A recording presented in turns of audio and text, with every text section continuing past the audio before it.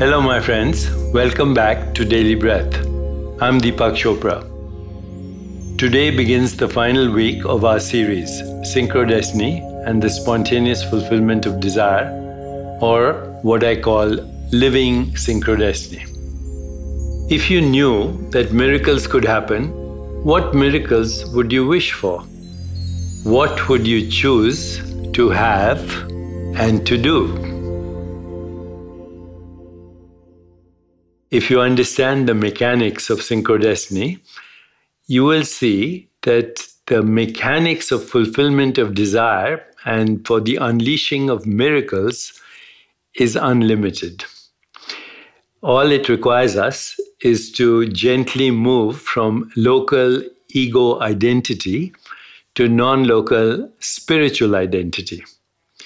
The local ego identity and the local domain is where most people live.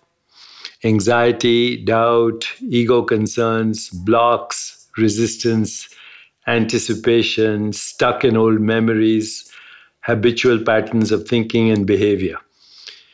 But synchrodestiny allows you to get in touch with that domain of existence, which is called the infinite, non-local domain of all possibilities, a realm of infinite creativity and infinite correlation.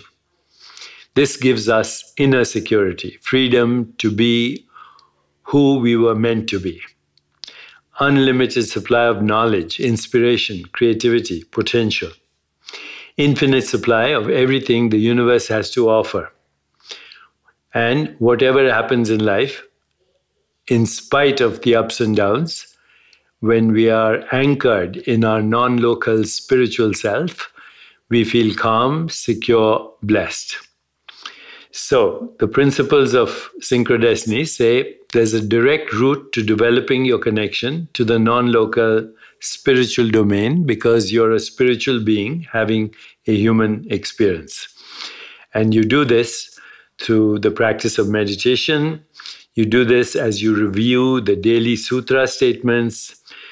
And it requires some sacrifice of habitual certainties and giving up of mistaken ideas about how the world operates.